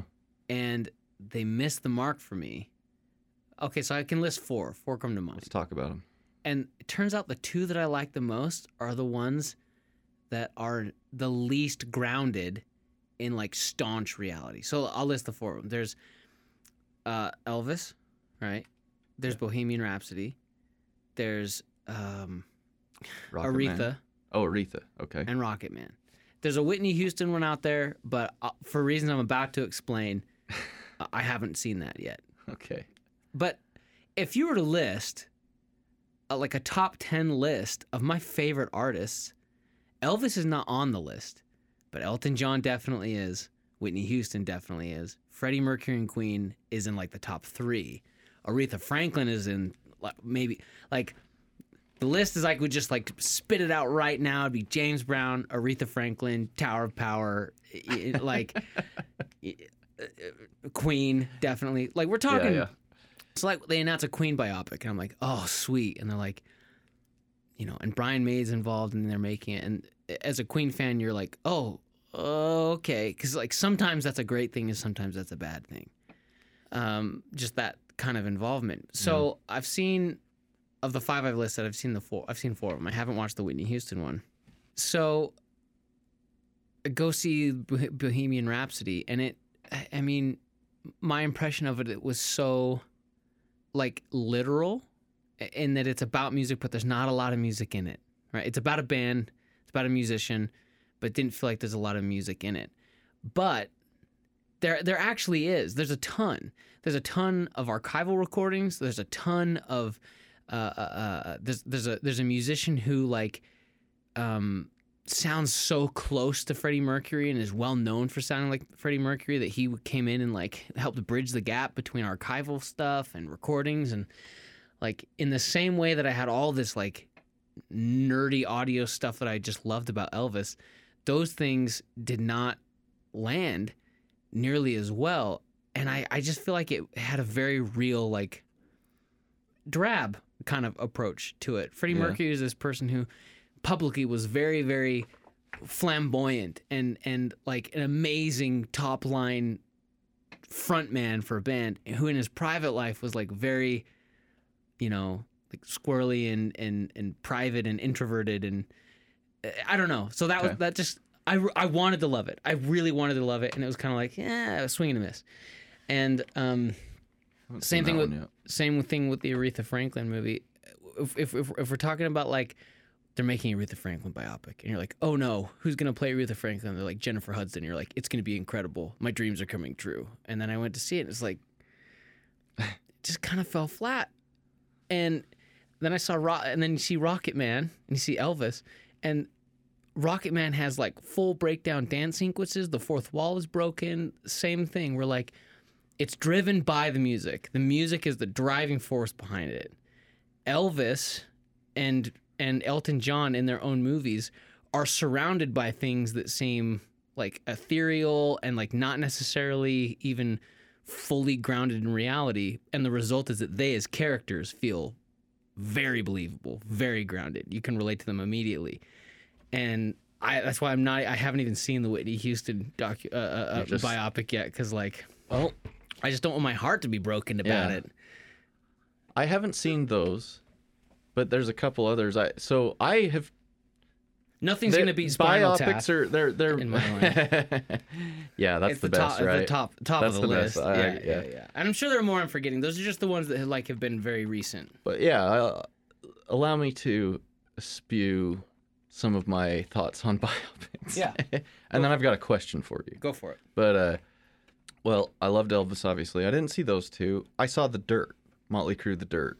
Oh, I really enjoyed The Dirt. Yeah. I mean, that's kind of not focused on an individual, more of a band. But that movie does an amazing job because it personifies like the mystique of that band so well. Well, right? and it was. Here's the thing with The Dirt. It gave you what you were expecting. It's like, dude, this is going to be raunchy and just, it's Motley Crue. And it delivered, man. And it was fun. Like, we loved it. And then there's total ownership over what it was meant to be. Yeah. Like, it doesn't pull punches. It just shows, you go like, it's about Motley Crue, so it's going to be pretty wild, pretty crazy. And it's exactly that. And you're like, this is great. Yeah. If you went hoping for something tame and like, thoughtful, like you chose the wrong movie. Yeah. But a lot of people loved this one, and I didn't. Is the Johnny Cash one? Walk the Line. I do really like Walk the Line. Most people do. I don't, and it is much like it's been a long, what you like just 10 described years since I've seen it though. The way you just described Bohemian Rhapsody is how I felt about. Okay. I wanted more music. There probably is a lot of music in that movie, but to me it was very. I don't remember the music so much. Yeah, I remember just a lot of long scenes. It was very focused on a period of his life, and the guy lived a long life, and I kind of wanted more. I like Elvis. Granted, Elvis didn't live as long as Johnny Cash, but you went through his whole life in that movie, right? Like, and I don't think it has to be that way. Johnny Cash was more magnified, but I don't know. It didn't land with me. Going farther back, The Doors, the movie The Doors is an interesting one. I don't really like it very much. Yeah, I got you. I've seen that one as well. I haven't seen The Doors in so long that I couldn't tell you why I didn't like it very much. But the Elvis one by far is the one I like the most. So I guess I'm just thinking this through. Like, there's so much more. Okay, so what I think is the thing is like Bohemian Rhapsody had like in the studio for a little bit, montagey things. Now we're going to record an album, right? Mm-hmm. And then it just feels like there's almost shot-for-shot recreations of like live performances. Yeah. And I think, hearing me talk about it, I'm saying I want more music, or the music is the driving force. What does that mean? Like, you would think, okay, so they're recreating Queen at Live Aid, right? Yeah. That's cool, but you can also just watch Queen like at Live Aid, right? Yeah. So it's weird. I feel like it may be I may be even like not representing it very well because like no, I know because there probably is. I suspect there's probably a lot of music by all those artists in all those movies, but in Rocket Man and in Elvis, the two that I think nail it, the music serves as like an integral part of the storytelling. Yes. It's both in performance and in soundtrack and in transition music. Where in these other movies, it feels like there's like a score and a soundtrack to the movie, and that stands separate from now the band's gonna perform live at Live Aid, or maybe like exactly it. I would say it's the same with Johnny Cash. What makes Elvis unique, I would say, and I haven't seen the Elton John one, but Elvis has almost no time without music. Yeah. Like, it is constantly moving and constantly being driven by that music. And also, it recreates live performances, shot for Yeah. shot. But when they come, I felt like they did a good job of when to do that and when to take liberty to suit the movie. So I have a question for you. Yeah. Well, I was going to say, okay, do you know that Martin Scorsese has a planned Grateful Dead movie? No, I had no idea. Oh, Really? dude. How Okay. long planned? Because Give Martin me- Scorsese is notorious for like having a plan for like 30 Well, here's years. the thing. He announced it. It was announced like 2 years ago, and I looked it up in anticipation of this conversation, and there's nothing new. Everything is from 2021. Yeah, But- you're not going to see that for a really long time because I know. Well, and I'm the okay ideas with for that his part. movies are decades long. I'm not usually. sure I want it to happen. Up to this point, I've said I don't really want this to happen. But now, after seeing Elvis, I'm like, man, if they did a Grateful Dead movie right, I can't Ooh. believe we're living in a world where Chris wants Baz Luhrmann to make a Grateful Dead style movie. do you know That- who's going to play Jerry? That feels so insane.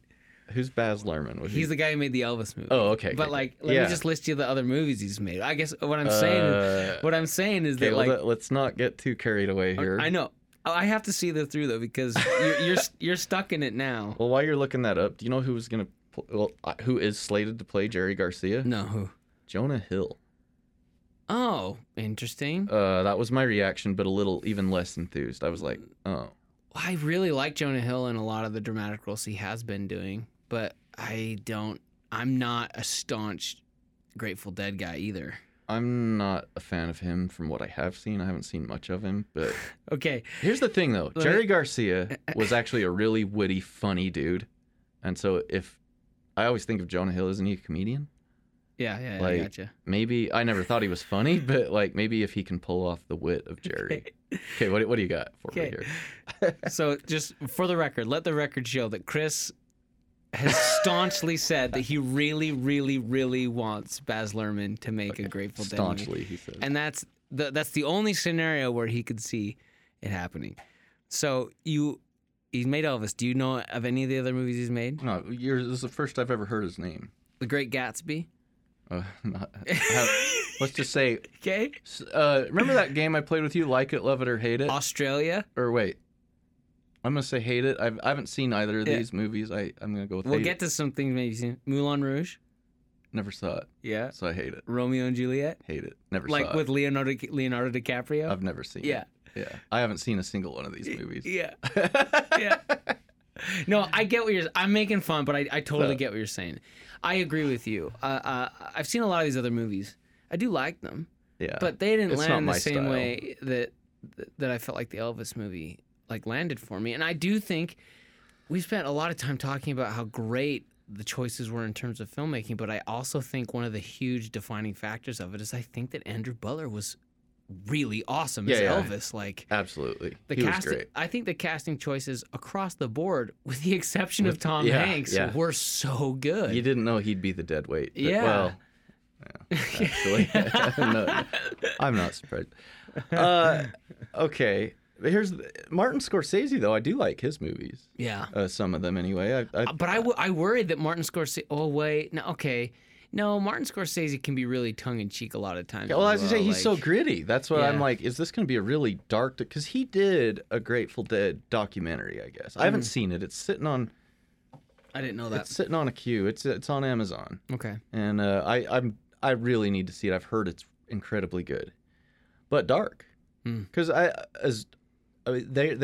Jerry Garcia is a pretty dark human being in many ways. Right. Um, I think that I'd be really interested. Martin Scorsese making a movie about the Grateful Dead might be the most interested I'll have ever been in the Grateful Dead. oh yeah, you're gonna want to see it. I mean, from what I've been told about the I'm documentary, a random pick and choose guy with Grateful Dead. I have songs that I really like, but I have no idea when they were written in their history as a band. Mhm. You know, I'm a casual listener who really enjoys the things that I like from them. But I do really like They're not Martin for Scorsese. everybody. I do really like Martin Scorsese But movies. what I've heard about that documentary is they said, whoever I was listening to talk about it, it might be multiple people. You don't need to be a Dead fan to enjoy this documentary. It is just a thing to be seen, and they said, if you like The Godfather 2, you need to see this documentary. Okay, I mean that sounds. I like love it's- that movie. I love that band, and I've been too afraid to watch the documentary. You don't want it to break your heart. Well, there's not gonna be much. I've read books. Dude, man, I was so obsessed with that band for so many years. There's nothing that's gonna be a shock to me. It's more that you're gonna laugh at this. What scares me about it is it's a 6-part documentary, and that's a commitment. Yeah, that's a lot. Yeah, I get it. I'm not ready to put a ring on that finger. You know what I Okay. mean? So let me ask you this. I have so many questions. So Elvis still lands for you, and you like it.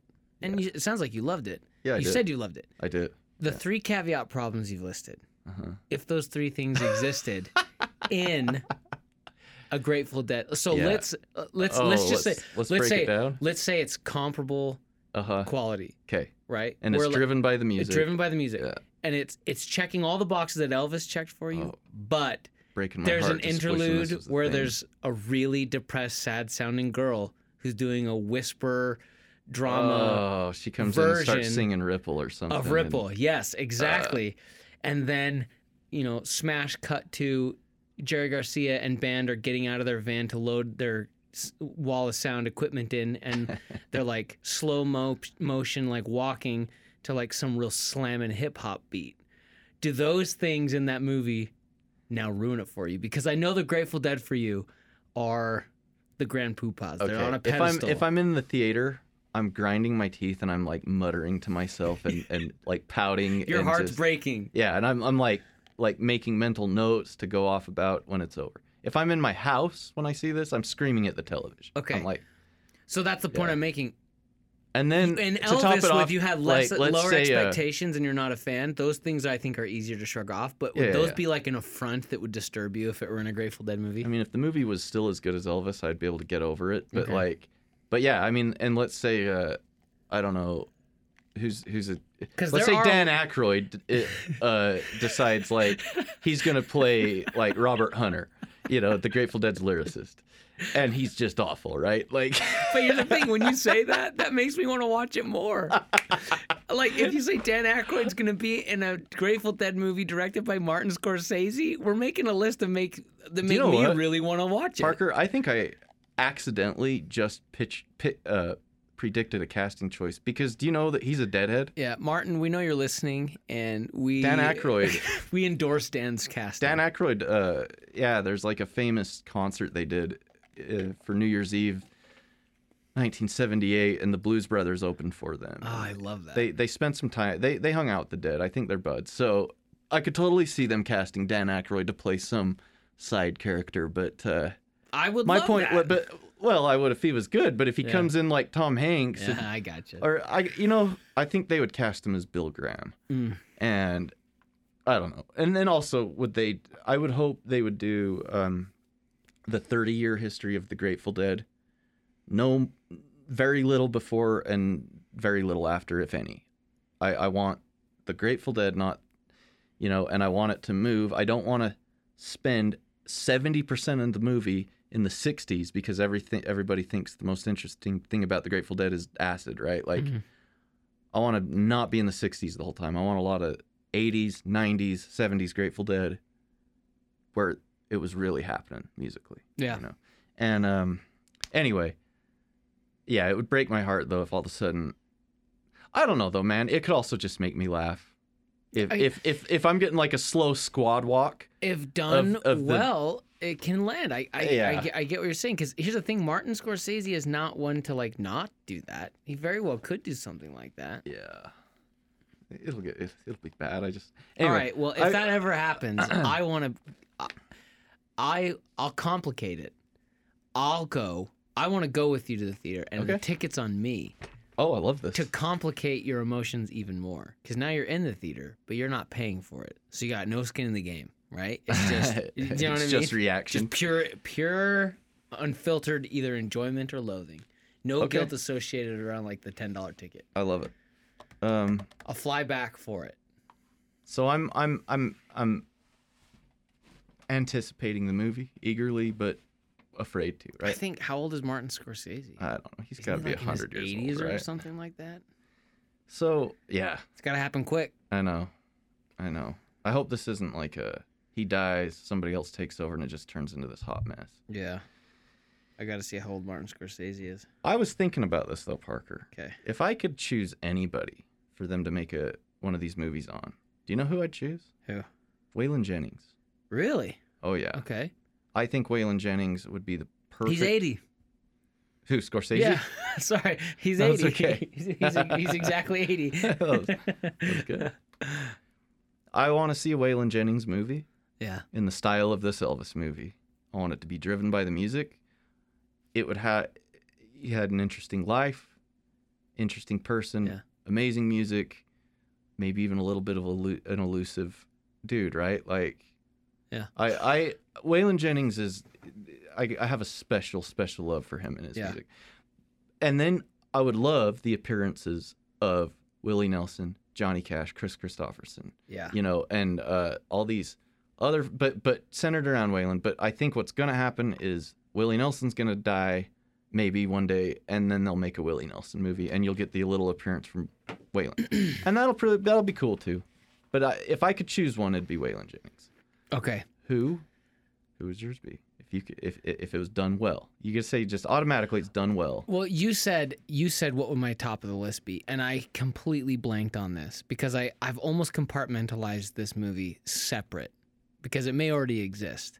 Okay. So one of the biopics that I've left out because I absolutely think it's amazing is Get Up, the James Brown biopic. Oh, I forgot You need that it. one. Okay, so the things that you like about Elvis, you will like about this movie. Okay. And here's the best part. It's so relevant to this conversation because the like take Tom Hanks' character in Elvis and make him like a real mensch who's there to help and cast him by Dan Aykroyd, and that's Get Up. Right? So like you should definitely watch Get Up. If you liked Elvis, you'll probably like Elvis more, but the James Brown biopic is exceptionally done for all the reasons that we're talking about. It's so much about the music. It's about his process. It ebbs and flows. There's like really impressive archival recreations of some of his performances, but they kind of break the fourth wall and they tell the story. They remove themselves in that way. Really, really, really, really great. Okay. So that aside, because it already exists, who would I choose for them to make a biopic of? Honestly, Elton John would be another one.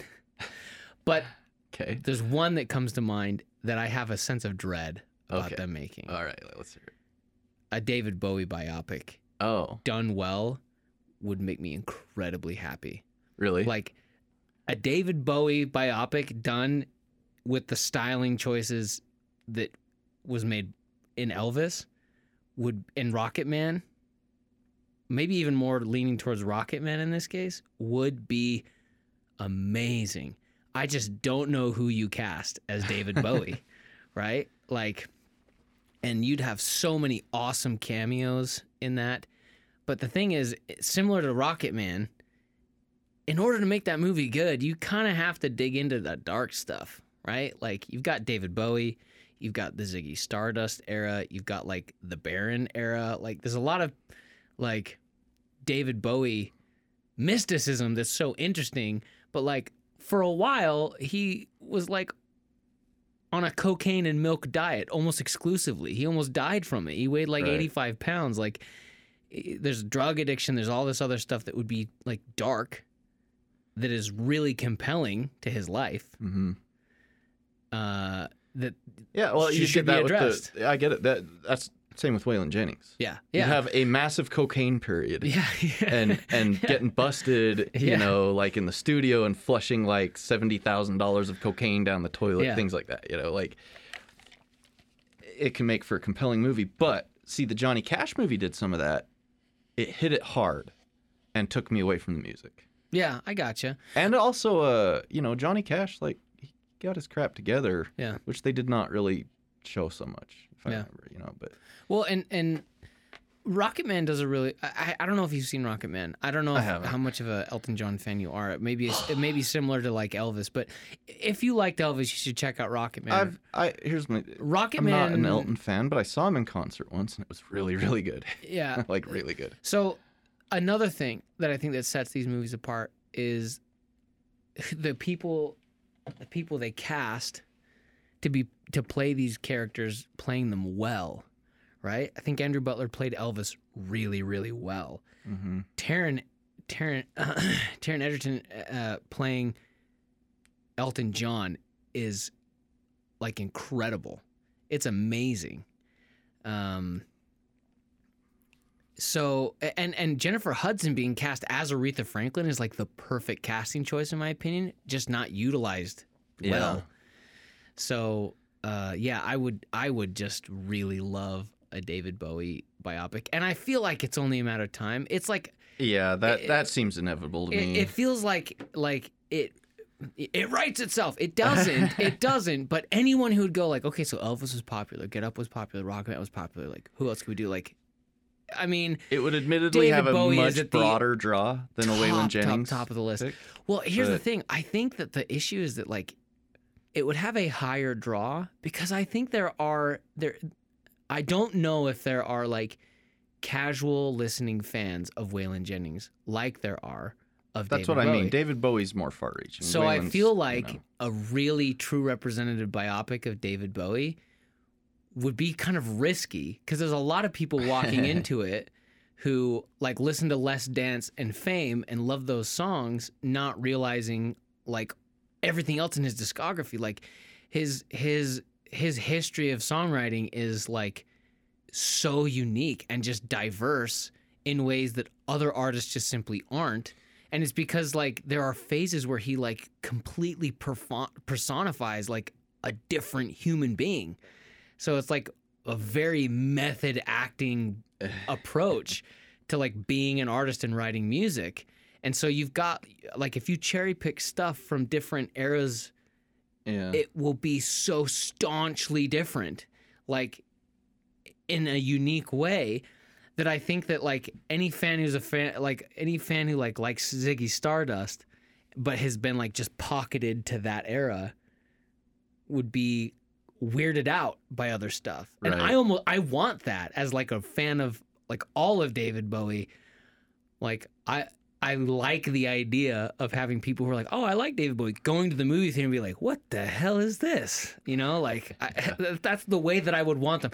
I would want them to make a movie like that, where people who have like a general familiarity. Your fear is they would avoid that? And my fear is they would avoid that. Yeah. My fear is that like they would take a more play it safe approach like they did in Bohemian Rhapsody. Like the casting for Freddie in that movie, Rami Malek, is incredible too. But like the depth of the character is limited by them kind of like not going there. Same thing with Aretha Franklin. There's like a history, a whole bunch of stuff that's like pretty well known or known well enough for either a PG-13 rating or not wanting to portray those characters in that way. Like they miss a mark on development in those cases to try to make it, I don't know if it's palatable or just not as like dark. Maybe that's not the story they're trying to tell, but that would be my fear. Yeah. But admittedly, if you do that with David Bowie, you might not have like it's all connected and swirls around in a way where like there might not be much of a movie. Yeah. I also would love, but they would never make it, a really, really awesome and good Prince biopic. Prince would be an awesome character. Why don't you think they'd make it? What's that? Why wouldn't they make it? Why don't? Well, his estate and his family would like really never like. Oh, I see those kind of. Yeah. Well, that's true. Yeah, like I think from a logistic standpoint, they just wouldn't make it. But like, man, Prince is such an interesting case because like, he's like a full-fledged pop star, but he is an absolute monster musician and songwriter. Mm-hmm. Like, absolutely killing guitar player. That is maybe not seen as much by people who are familiar with, you know, like Purple Rain, right? You got Purple Rain is really popular. Kiss is like his most popular song ever. Like that's a fully entrenched in like pop music as it should be, but it doesn't really demonstrate. He is how absolutely killer his musicianship is. I'll give it. Yeah, I mean, and he is a great guitar player. Yeah. I can't. I've never been a fan. No, I get it. That doesn't surprise me at all either. But I would love a Prince biopic. But again, I don't think I could see that being a very compelling movie though. Yeah. Do you know who I think? I think it's too late because I think he's too old. But who would have been the perfect casting for Waylon? Who? Josh Brolin. Oh yeah. I think Josh totally. Brolin could have just absolutely nailed Waylon Jennings. Yeah. Yeah, totally. I wouldn't have thought of that, but I can see it. I've put a lot of thought into this, man. I've got the movie made in my head. I just need a crew and. In another life, you're a casting director. You got it all Yeah. ready to go. Yeah. One more question, and we'll wrap it up. I know you're not a Super Bowl watcher type, right? Right. Are you going to a Super Bowl party this week? No. People listening are gonna be like, Super Bowl? That was like 2 months ago. By the time I edit, Here's and put this how much I'm podcast not out, a but- Super Bowl fan. Uh-huh. Didn't even know it's this weekend. Well, it's this weekend. Yeah. Well, I'm going to my brother-in-law's house. He bugged me a little bit, like, hey, why don't you bring some of that deer over, and so I thought I'd have a little fun with this, and I thought I would do something with the heart, Okay. and but I got one deer heart, okay? An odd And- thing to just say. In a guitar music podcast.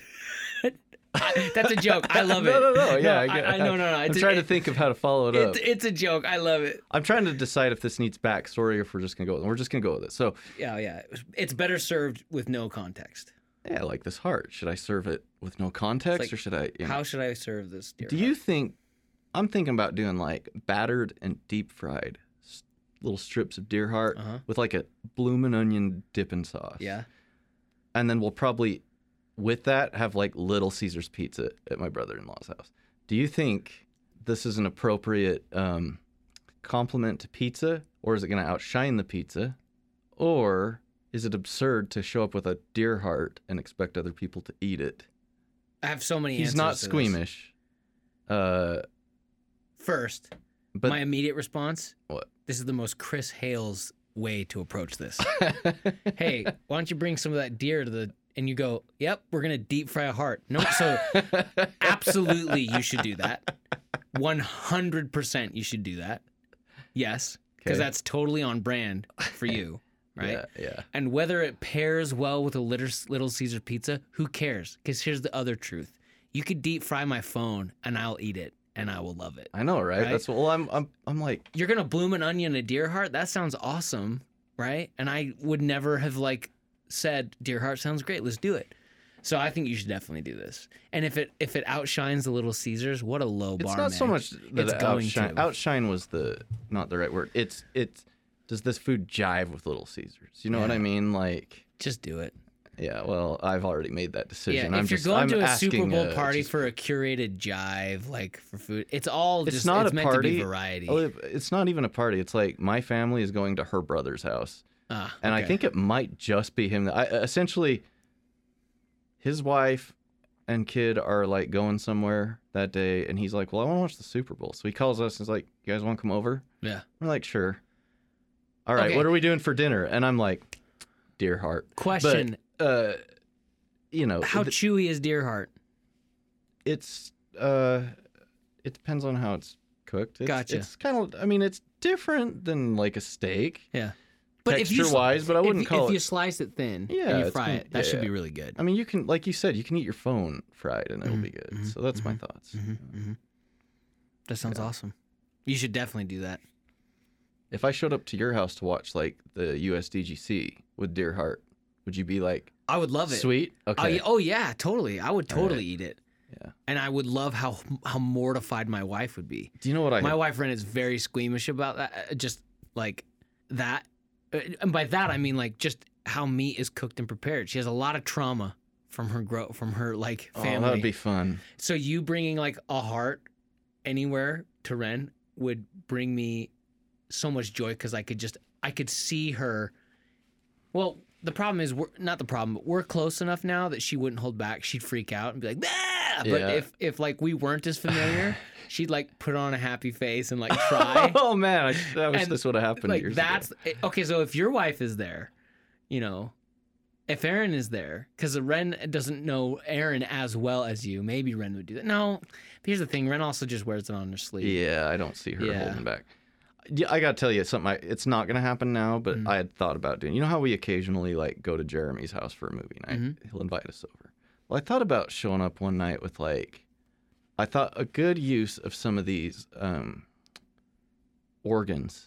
I'd like, how fun would it be to show up with a deer liver, some deer heart, and if we're feeling really brave, some sliced testicle that's been like fried in butter. Now I've never eaten that, but I watched a guy do it on TV and I was like, kind of looks good, but I don't know that I could do it. I don't know that I could do it, but I wanted to show it. And then some like good like backstrap, right? Like the cream of the crop meat. Okay. Yeah. I thought it'd be fun to show up with a platter, unlabeled, and just label, like, you know, this is delicious.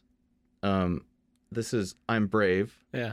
This one, I'll try anything once. Yeah. You know, and you know, and see what I could get Jeremy to eat. And I realized nothing. He wouldn't even touch like the backstrap. Like he would absolutely not touch it. So then I just was like, never mind, that wouldn't be fun. That'd be lame. Yeah.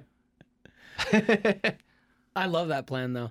I love you. I can just see it in my head, you trying to be like, hello, sir, I've brought you your thinly sliced, pan-seared, butter-fried testicles for your enjoyment. As like a housewarming gift. Thank you for having us over for this movie night. I would love that. We've brought good cheer. I think that'd be fun. We should do that because I'll try everything, and then I will make fun of my wife until she tries everything, and she'll hate it. And that will be very enjoyable and fun to watch. Yeah, I would enjoy it. Although I don't know that I myself could do the testicle. Really? I'll tell you what, man. I've never had it, but I'd try it. Once it's sliced and like frying in a pan, it no longer looks like what it is. Yeah. And so it looks like a piece of fat. Yeah. It looks like bacon. Like it looks like a fatty piece of bacon. And well, that's what I'm saying. In that way, I would try it. Yeah, I think I would But like if we're talking about survival, like the show Survivor, where like here's a bowl, right, of just 2 straight off the deer testicles. You have 30 seconds, you know? I think that would be very challenging. But you tell me you're going to slice it thin and, you know, pan-sear it in butter? Yeah, totally. Yeah, it'll be like crispy. You know, it'll be like, well, not, it'll have a charred outside. Yeah. And a tender. Juicy. Never mind. Exactly. No, I got you. Anyway. Well, I'm going to do it. I'm going to show up with some deep fried heart and be like, look, man, you asked. Let me know how it goes. Try some deer. Yeah. Yep, let me know how it goes. I will. All right, man. Thanks a lot for doing this. Yeah, it was a blast. Much appreciated. I know it's a good time, but it's also a couple hours of your time, so no, I appreciate it. Totally love it. It's going to take me like a month to trim this down and get it out. So they're going to be like, what are you talking about the Super Bowl? It's July. You know? But whatever. And then 3 months from now, you'll be able to give a follow-up on how your heart heart worked. Yeah, that'll be the following episode. So, like, I mean, I get emails, you know, and I read them, but often the email is usually a month old by the time I read it. Right. And it always feels a little weird. But I only put the show out once a month. So someone will, like, hear it, respond to it right away. Yeah.